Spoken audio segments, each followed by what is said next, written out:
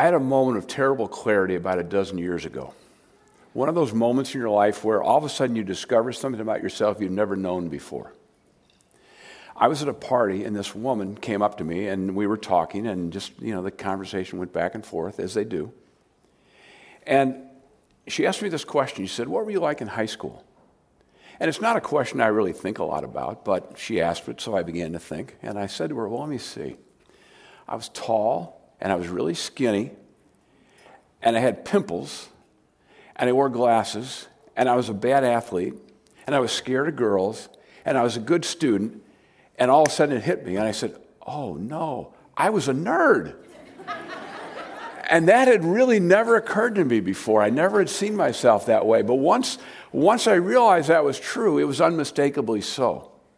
It changed the way I saw myself. It frankly gave me some comfort to know that was who I was and I guess who I still am. And I had a similar moment this week in preparing for this sermon. I mean, when I read the text that we're going to look at today, because when I read it, all of a sudden something became very clear about myself that I've never really thought about before. And that's the beauty of reading the Bible over and over again, and you see it, you all of a sudden see something in a new way. So what I'd like to do is read today's text, which is from Philippians, verses 3, 8 to 11. I'd like to begin by reading that. The words are on the screen. They're in the bulletin if you want to look at it in your Bibles. I will read God's holy and perfect word, and then we'll look at what it was that I discovered and maybe what you'll discover about yourself as well. So this is Paul writing, and he says this: "Indeed, I count everything as loss because of the surpassing worth of knowing Christ Jesus my Lord. For his sake I've suffered the loss of all things, and count them as rubbish in order that I may gain Christ and be found in him, not having a righteousness of my own that comes from the law, but that which comes through faith in Christ, the righteousness from God that depends on faith, that I may know him and the power of his resurrection and may share his sufferings, becoming like him in his death, that by any means possible I may attain the resurrection from the dead." So what is it that I discovered when I read those words? What is this new thought, this new picture I had of myself? It was very simply this: I'm an idol worshiper. I am flat out an idol worshiper. Now, we don't really use the words idolatry, idolater, idol worship very much in the 21st century, other than you're talking about American Idol or something like that. But I read these words, I realized that's exactly who I am. To us, an idol is like the golden calf from the Exodus, or an altar that some ancient person put in his home to pray to the god Baal, or something like that. We don't do things like that.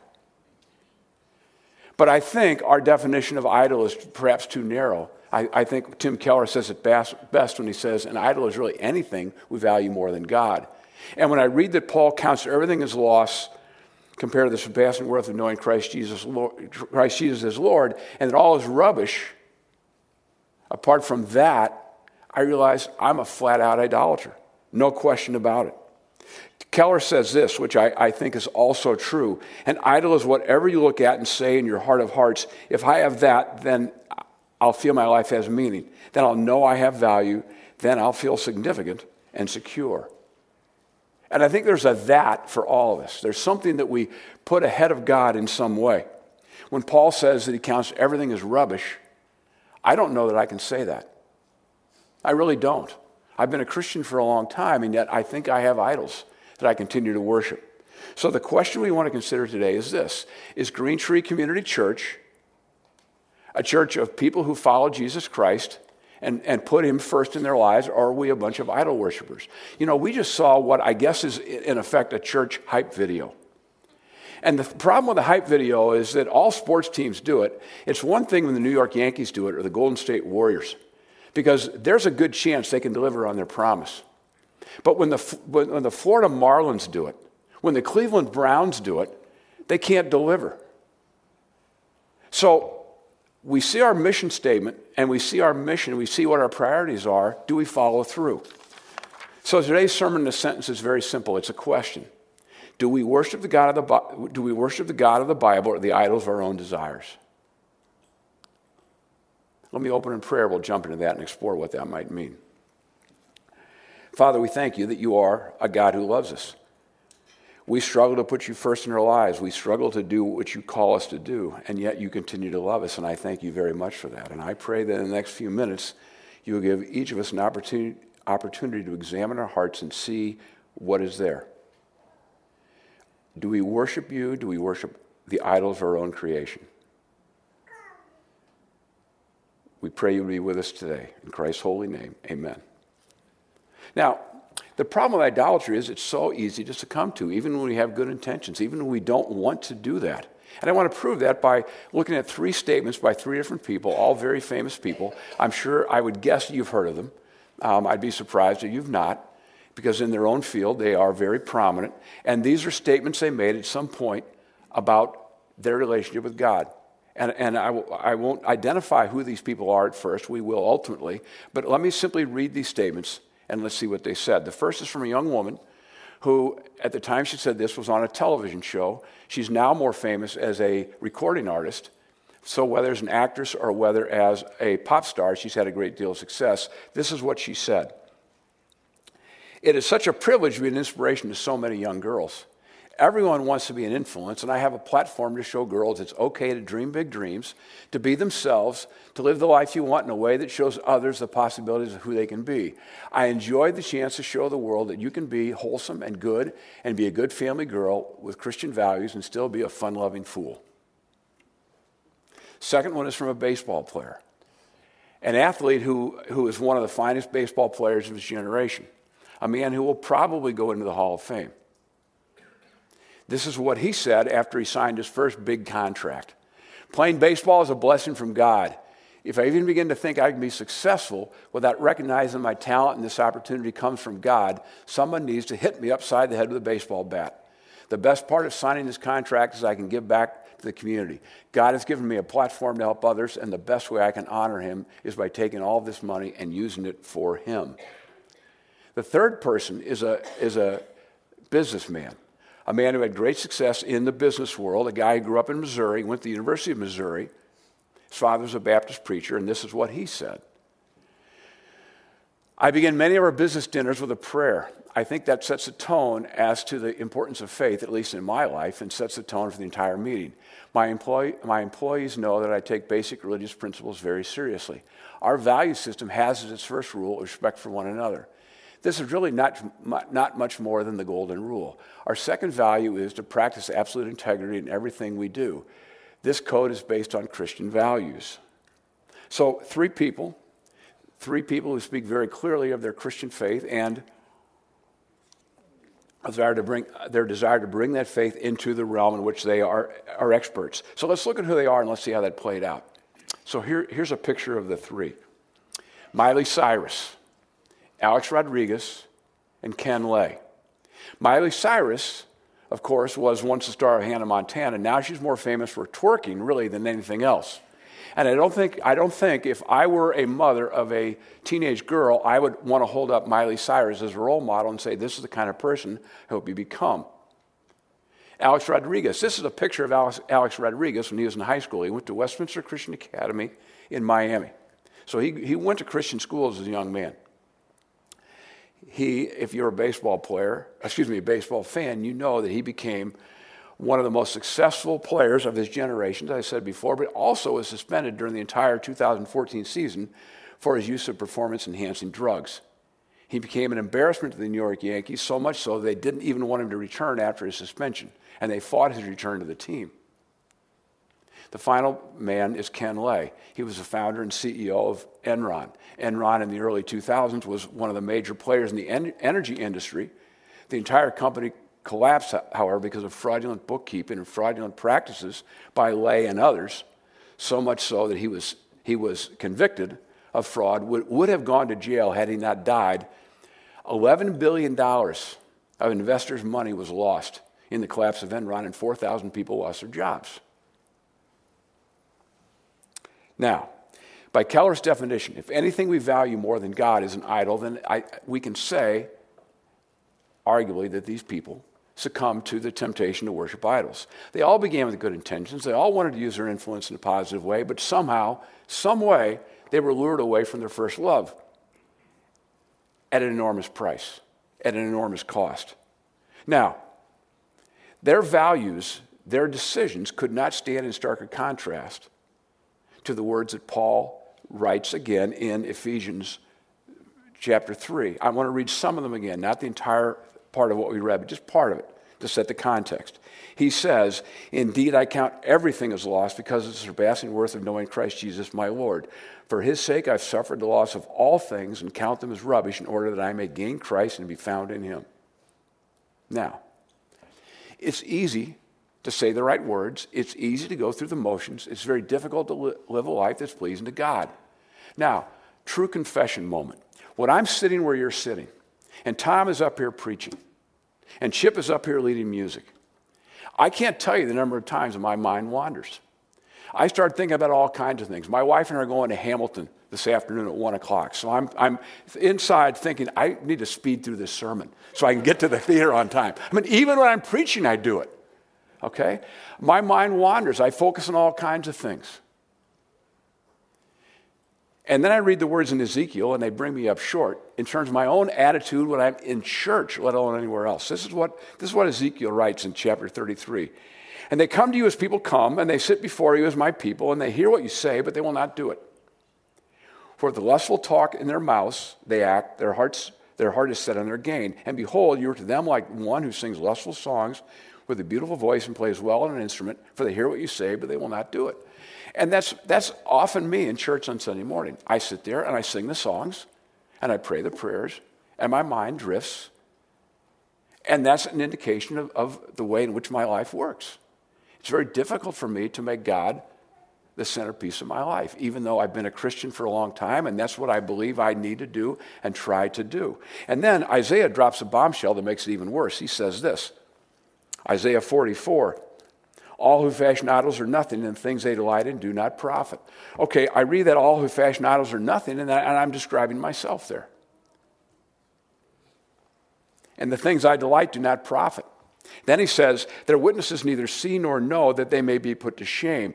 Who fashions a god or casts an idol that is profitable for nothing?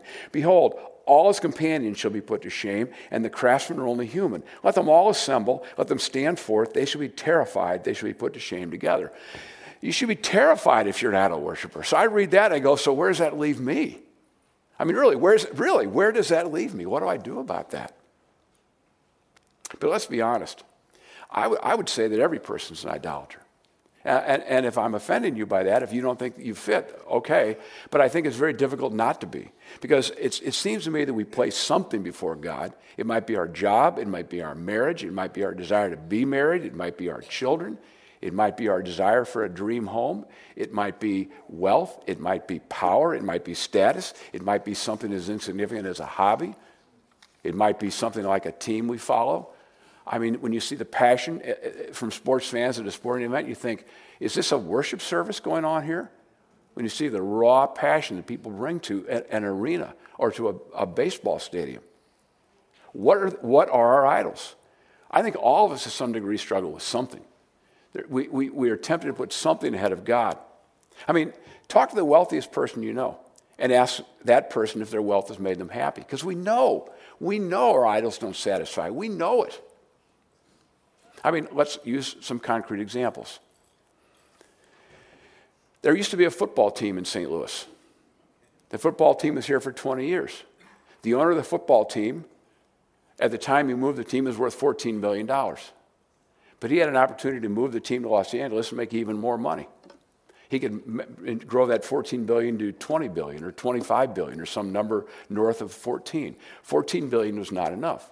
And so the city of St. Louis went through all kinds of machinations to try to put together a stadium plan on the riverfront and spent a lot of money to do it. And all the time, the owner knew he wasn't going to keep the team here. Is that man satisfied with $14 billion? No, he's not.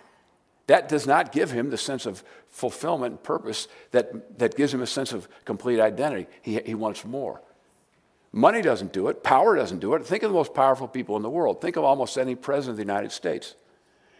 And think about whoever you want to think about. Is that person happy? Is that person centered? Does that person seem to you like a person who is at peace with himself?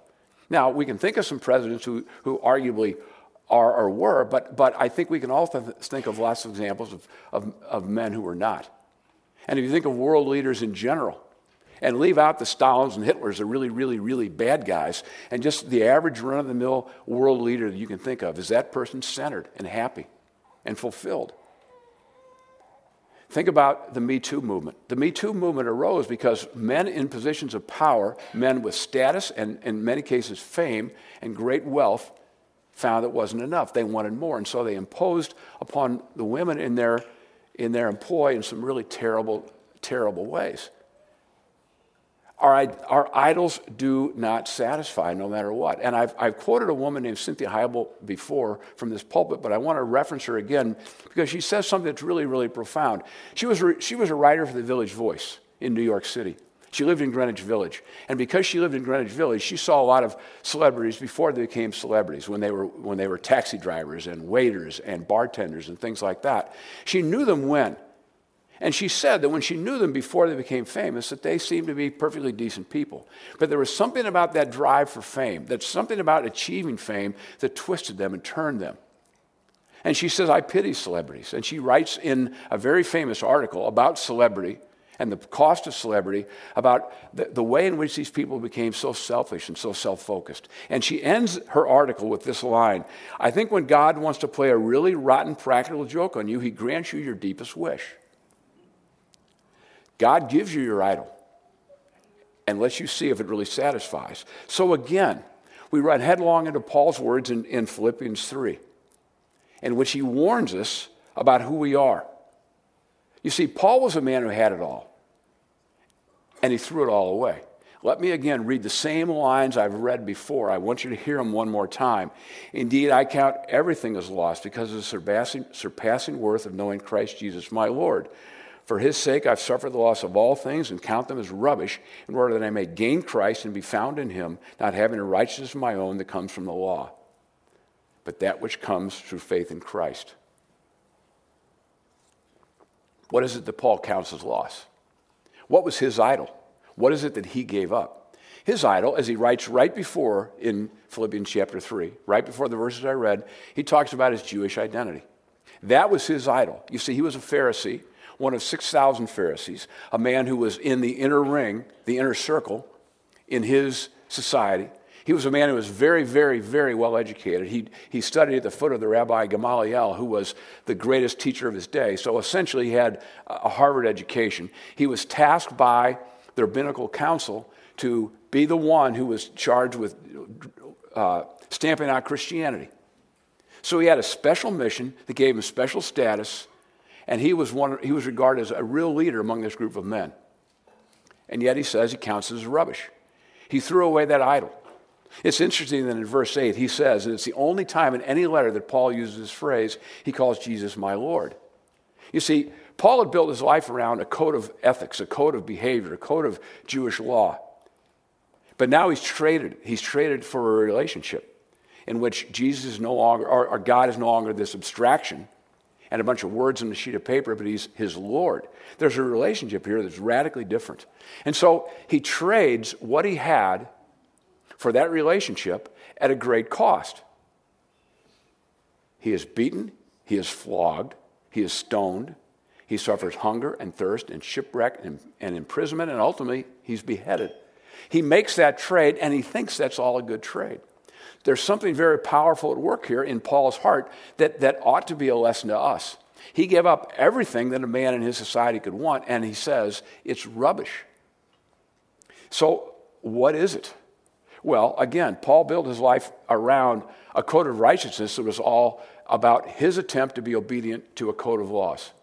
But now he says there's a new source of righteousness. He says it is that which comes through faith in Christ, the righteousness from God that depends on faith.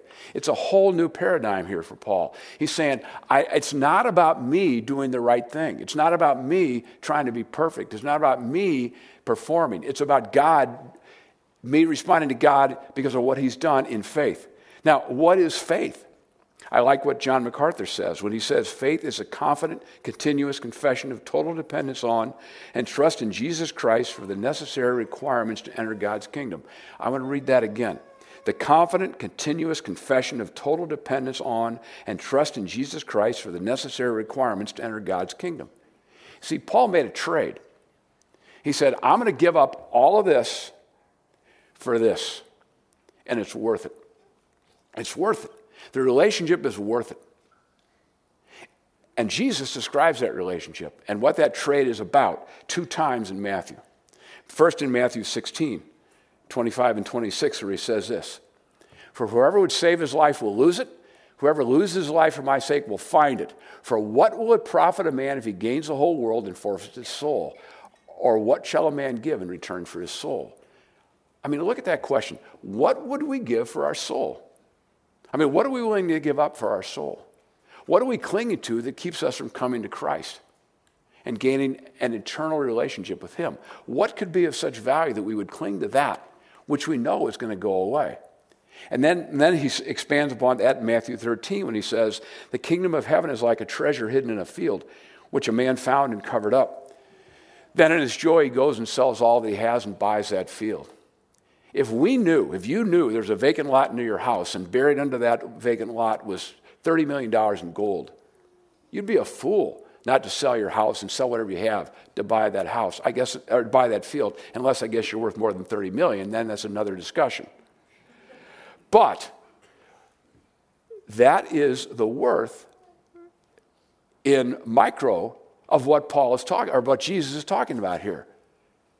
It's a great trade, and yet somehow we cling to things which we know will not satisfy. You see, Paul had built his life on grim determination, steely-eyed grit to try to do the right thing.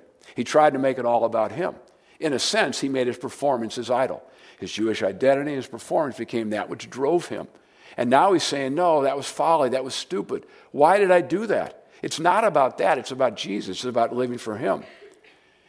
And the problem for us is that if we go to Green Tree Community Church, we hear Tom Rick stand up in this pulpit week after week after week and say to us very clearly that salvation is found through faith in Christ, and it's because of the grace of God and the work of Jesus Christ on the cross that makes us able to be forgiven for our sins. And if you've been to Green Tree for 5 weeks, you've heard that. Probably because last week was Easter, you've definitely heard it. It's impossible not to hear Tom say that. And we all hear that, and we agree with it, I think, if we're Christians, and yet somehow, in the core of who we are, it doesn't entirely sink in. I want to read a statement by a guy named Tullian Tchividjian in a book in which he says, Jesus and nothing equals everything, because I think it describes me and the battle I have as a Christian. And this is what he says. A Christian may not struggle with believing that our good behavior is required to initially earn God's favor. But I haven't met one Christian who doesn't struggle daily with believing somehow, some way, that our good behavior is required to keep God's favor. And isn't that true? There's such a temptation for us to take what Christ has done on the cross and turn it around and say, okay, good, thanks, got it, love it, but now let's see what I can do. Let me make it all about me again. So we make our own behavior our own idol. Our good behavior is going to save us. So I'm going to read the Bible to make sure God still loves me. I'm going to go to church to make sure God still loves me. I'm going to give money to the church to make sure God still loves me. Forgetting that we've totally flipped the equation. We're totally missing the point. Because those are good things. Those are the things we should do. But we should do them out of response to what Christ has done first. As a way of saying to God, thank you so much for what you've done, and I want to honor you and know you better by reading your word and by praying and by going to church and by worshiping. As a response to what you've done, not as a way to earn your favor. We so fail to understand that. And so even though we may have been a Christian for a week or 50 years, that's a temptation we face. We make our goodness an idol, and it's a real problem. And the problem with idolatry is it leads us to worship false gods, always, whether that is fame or status or our own goodness. It doesn't matter what it is. We somehow mess it up. But here's the problem. We know we should tear down our idols. We know that. That's self-evident, but it's so difficult to do. It is so difficult to do. And Paul tells us it is. He says we will share in his suffering as a part of what we read earlier. We're going to share in Christ's suffering, and we're going to do it on multiple levels.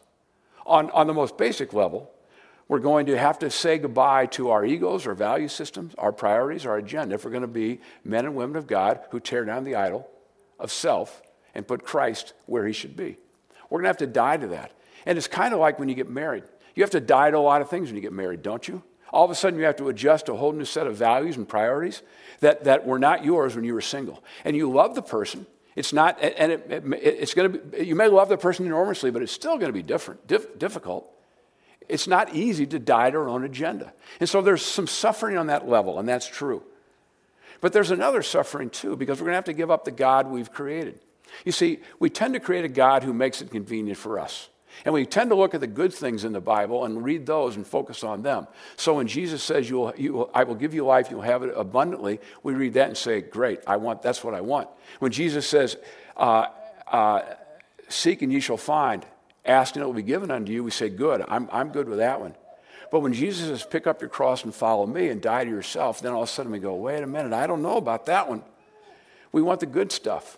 And he's saying, you got it all. It's a relationship. You've got to build a relationship with me that is deeply rooted.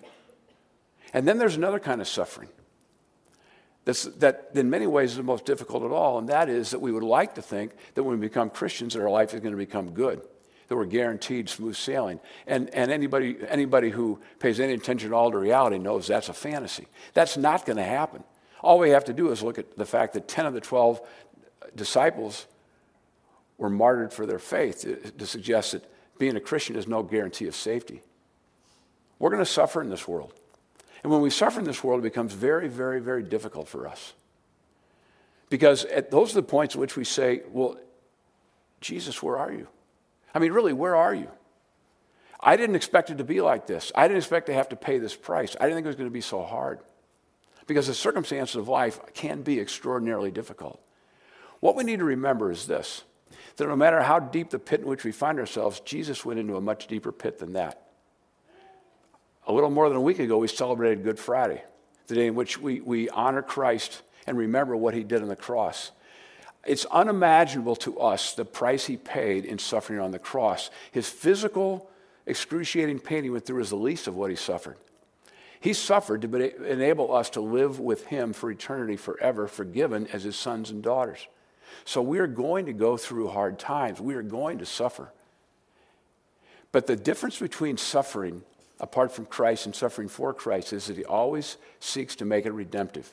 The work on the cross was redemptive. And what he hopes that he can, what he tries to do through the suffering we endure, is to help us to better understand him and to walk through it with us, as difficult as it may be. C.S. Lewis calls pain God's megaphone. He's crying to us, saying, look at me, trust me, trust me. And it's so hard for us because we don't want to go into that pit. One of my favorite verses, oddly enough, is Romans 8:22 and 23. And it talks about the suffering of the world, where Paul writes, we know the whole creation has been groaning as in the pain of childbirth right up to the present time. Not only so, but we ourselves who have the first fruits of the Spirit groan inwardly as we wait eagerly for our adoption to sonship, the redemption of our bodies. This idea that the world is groaning, waiting for Christ's return, groaning at the pain of the world. Everything's broken. Our relationships are. Our bodies are. Society is. The world at large is. The natural world is broken. It's all broken and it causes so much pain. And yet, in the midst of that pain, Christ calls us to look to the cross and remember that he is there to redeem. Now, let's talk about how this plays out in real life. My wife and I have some good friends who suffered a terrible, terrible, terrible blow in early February. Husband and wife were watching TV one weekend night. The husband got tired. He said to his wife he was going to bed. Did so. His wife stayed downstairs to watch TV. The next morning he woke up and looked to see that his wife had never made it to bed. He went downstairs and found that she was lying on the floor next to the couch and she'd had a stroke shortly after he'd gone upstairs. And she had been lying on the floor helpless all night long. Their life was turned upside down that day. The prognosis was grim, and she's been in the hospital and in rehab ever since. And it's been a long, slow, painful process of moving toward regaining mobility and regaining all the things you lose when you have a serious stroke. It's tough. This family is suffering. And they are godly, godly people, some of the most beloved Christians I know. They have served the church, served the Christian community well, and they are suffering. I go to the Caring Bridge website fairly often to read the blogs that this husband writes about the experience they're going through, and every time I do, I just kind of step back in awe of what the man has written. He's got a great sense of humor, so he's funny in the midst of his suffering, but he also speaks profoundly of the love of God in the midst of the darkest time of their life. And I want to read that to you. I want to read something from his blog to you to sort of give you a sense of their attitude. Because if suffering can be redemptive, this is a man who understands that in a very real way. First of all, what I'm going to read to you is going to be a quote from a book from a guy named David Powlison. The husband writes this to begin the blog, and then I'll jump into the words of the husband. So here's the quote first. Your life story may contain a great deal of misery and heartache along the way. But in the end, in Christ, your life story will prove to be a comedy in the original sense of the word, a story with a happy ending. You play a part in the divine comedy, as Dante called it, with the happiest ending of any story ever written.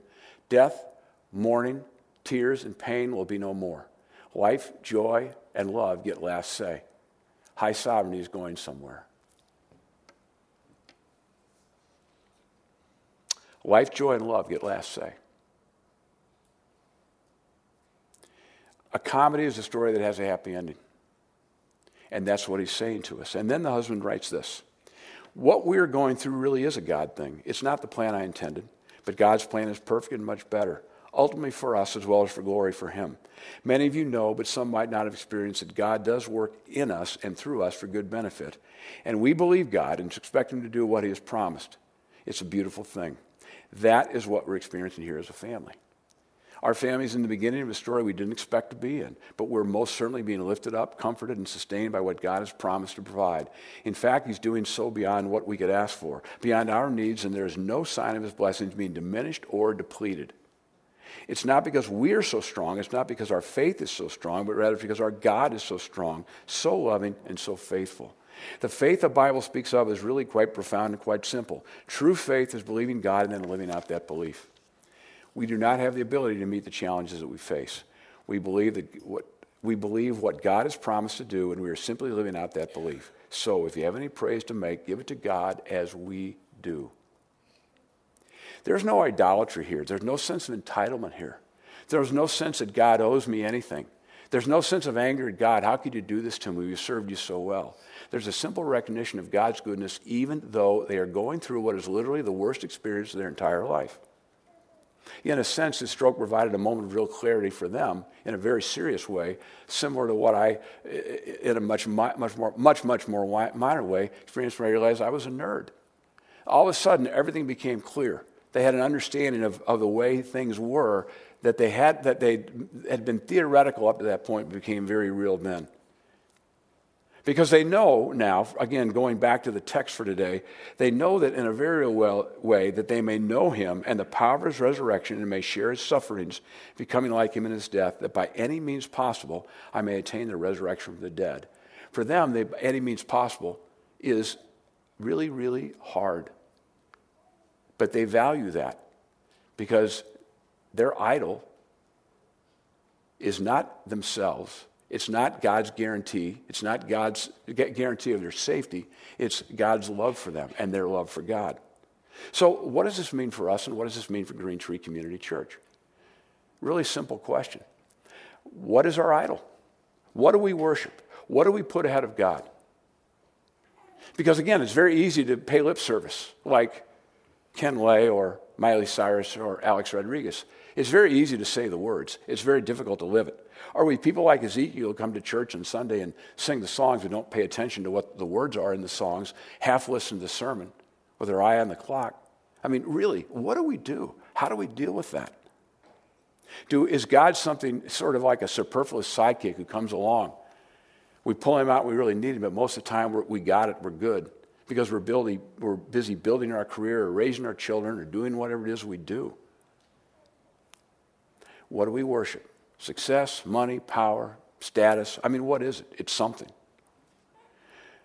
Do we worship the God of the Bible? Do we, as Green Tree Community Church, take the words that were on the screen a few minutes ago in terms of our core values, our mission? Do we take that seriously? Do we think seriously as a church body about doing those things? Or is it just something we leave to other people to do? Do we take the words of Scripture and say, well, that's fine, but that's too much for me right now, as an individual and as a church. You know, Paul says everything apart from Christ is rubbish. He didn't say, well, that was good, but this is better. He says, no, that was rubbish. And we've got to recognize that that's what God is calling us to do as a church and as individuals. I need to look at my own heart and see where my idols lie. And he's calling upon all of us to do the same thing. It is time to tear down our idols. Let me close in prayer. Father, this whole issue of idol worship is very, very difficult, because it's very difficult for us to not be dazzled by the things of the world. It's very difficult for us not to focus on what we want, what we need, to make our priorities secondary to yours and to make yours everything. I just pray, Lord, you would give me the ability to look at my own heart, and I pray you would give this church the ability to look at its collective heart, and that you would help individuals in this room who are dealing with these issues to take a look at their own heart, that we may see how we may serve you well. Thank you, Father, for loving us, in spite of our sin, in spite of our flaws, and that your love is guaranteed forever and ever because of your goodness on our behalf. In Christ's holy name, amen.